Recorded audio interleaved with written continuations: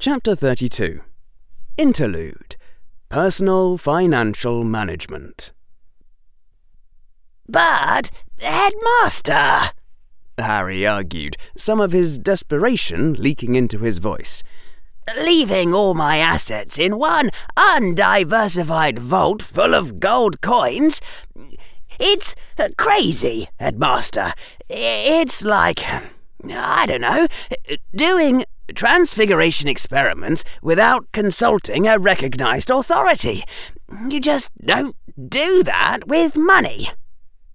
From the lined face of the old wizard, underneath a festive holiday hat like a catastrophic automobile collision between cars of green and red cloth, a grave, sad look peered out at Harry. "I'm sorry, Harry," said Dumbledore, "and I do apologize, but allowing you control over your own finances would give you far too much independence of action." Harry's mouth opened and no sound came out. He was literally speechless.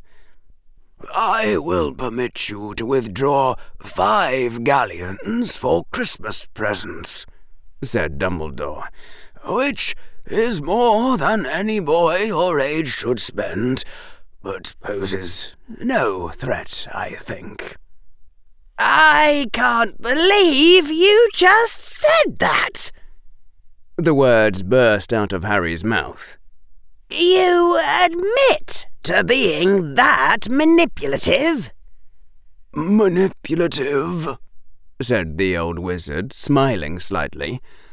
"No, manipulative would be if I did not admit it, or if I had some deeper motive behind the obvious. This is quite straightforward, Harry. You are not yet ready to play the game, and it would be foolish to allow you thousands of galleons with which to upset the game board." The bright hustle and bustle of Diagon Alley had increased by 100-fold and redoubled as Christmas approached, with all the shops shrouded in brilliant sorceries that flashed and sparked as though the season's spirit was about to blaze out of control and turn the whole area into a cheerful holiday crater.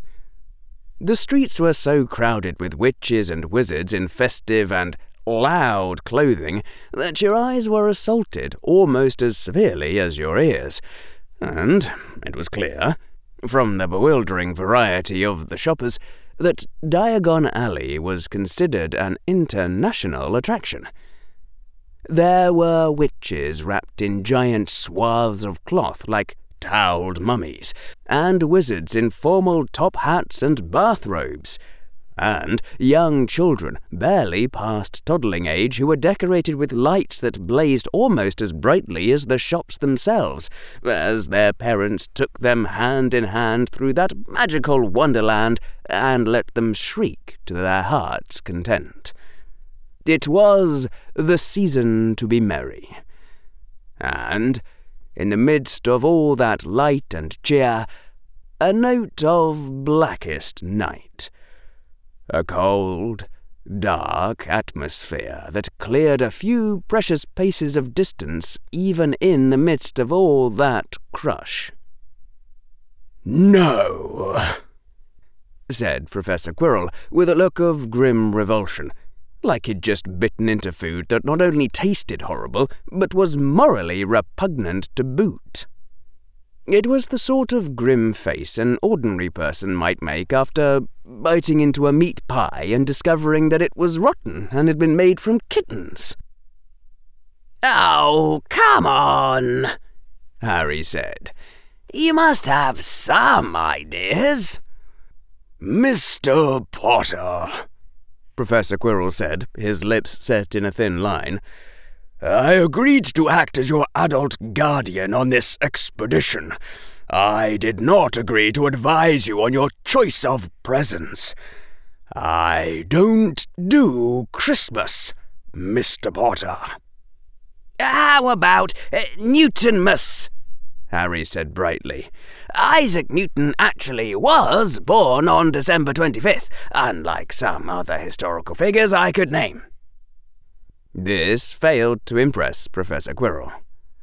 Look, said Harry, I'm sorry, but I've got to do something special for Fred and George, and I've got no idea of my options. Professor Quirrell made a thoughtful humming sound. You could ask which family members they most dislike, and then hire an assassin. I know someone from a certain government in exile who is quite competent, and he would give you a discount on multiple Weasleys. This Christmas, Harry said, dropping his voice into a lower register, give your friends the gift of death. That made Professor Quirrell smile. It went all the way to his eyes. Well, said Harry, at least you didn't suggest getting them a pet rat. Harry's mouth snapped shut, and he was regretting the words almost as soon as they were out of his mouth. Pardon me? Said Professor Quirrell. Nothing, Harry said at once. A long, dumb story. And telling it seemed wrong somehow. Maybe because Harry was afraid Professor Quirrell would have laughed, even if Bill Weasley hadn't been cured and everything put back to right. And where had Professor Quirrell been that he'd never heard the story? Harry had gotten the impression that everyone in magical Britain knew. Look, said Harry, I'm trying to solidify their loyalty to me. You know, make the Weasley twins my minions. Like the old saying goes, a friend isn't someone you use once and then throw away. A friend is someone you use over and over again. Fred and George are two of the most useful friends I have in Hogwarts, Professor Quirrell, and I plan to use them over and over again. So if you'd help me be Slytherin here and suggest something they might be very grateful for... Harry's voice trailed off invitingly. You just had to pitch these things the right way. They walked on for a good way before Professor Quirrell spoke again, his voice practically dripping with distaste. The Weasley twins are using second-hand wands, Mr. Potter. They would be reminded of your generosity with every charm they cast. Harry clapped his hands together in involuntary excitement. Just put the money on the account at Ollivander's and tell Mr. Ollivander to never refund it. No. Better yet, to send it to Lucius Malfoy if the Weasley twins didn't show up before the start of their next school year. That's brilliant, Professor. Professor Quirrell did not look like he appreciated the compliment. I suppose I can tolerate Christmas in that spirit, Mr. Potter, though only barely. Then he smiled slightly. Of course, that will cost you 14 galleons, and you only have 5. 5 galleons, Harry said with a sniff of outrage. Just who does the headmaster think he's dealing with, anyway? I think, said Professor Quirrell, that it simply did not occur to him to fear the consequences if you turned your ingenuity to the task of obtaining funds. Though you were wise to lose, rather than making it an explicit threat. Out of curiosity, Mr. Potter, what would you have done if I hadn't turned away in boredom while you, in a fit of childish pique, counted out 5 galleons worth of knuts? Well, the easiest way would have been to borrow money from Draco Malfoy, said Harry. Professor Quirrell chuckled briefly. Seriously, Mr. Potter? Duly noted. Probably. I'd have done a few celebrity appearances. I wouldn't resort to anything economically disruptive just for spending money. Harry had checked, and he would be allowed to keep the time-turner while he went home for the holidays, so that his sleep cycle didn't start to rotate. But then it was also possible that someone kept an eye out for magical day traders. The gold and silver trick would have taken work on the Muggle end and seed funding, and the goblins might have gotten suspicious after the first cycle. And starting a real bank would be a lot of work.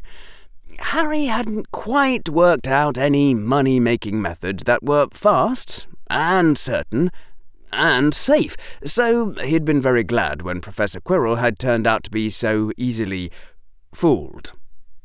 I do hope those 5 galleons will be enough to last, since you counted them so carefully, said Professor Quirrell. I doubt the headmaster shall be so eager to entrust me with your vault key a second time, once he discovers I've been tricked. I'm sure you did your best, Harry said with deep gratitude. Do you need any assistance finding a safe place to store all those knuts, Mr. Potter? Well, sort of, said Harry. Do you know of any good investment opportunities, Professor Quirrell? And the two of them walked on, in their tiny sphere of silence and isolation, through the brilliant and bustling crowds.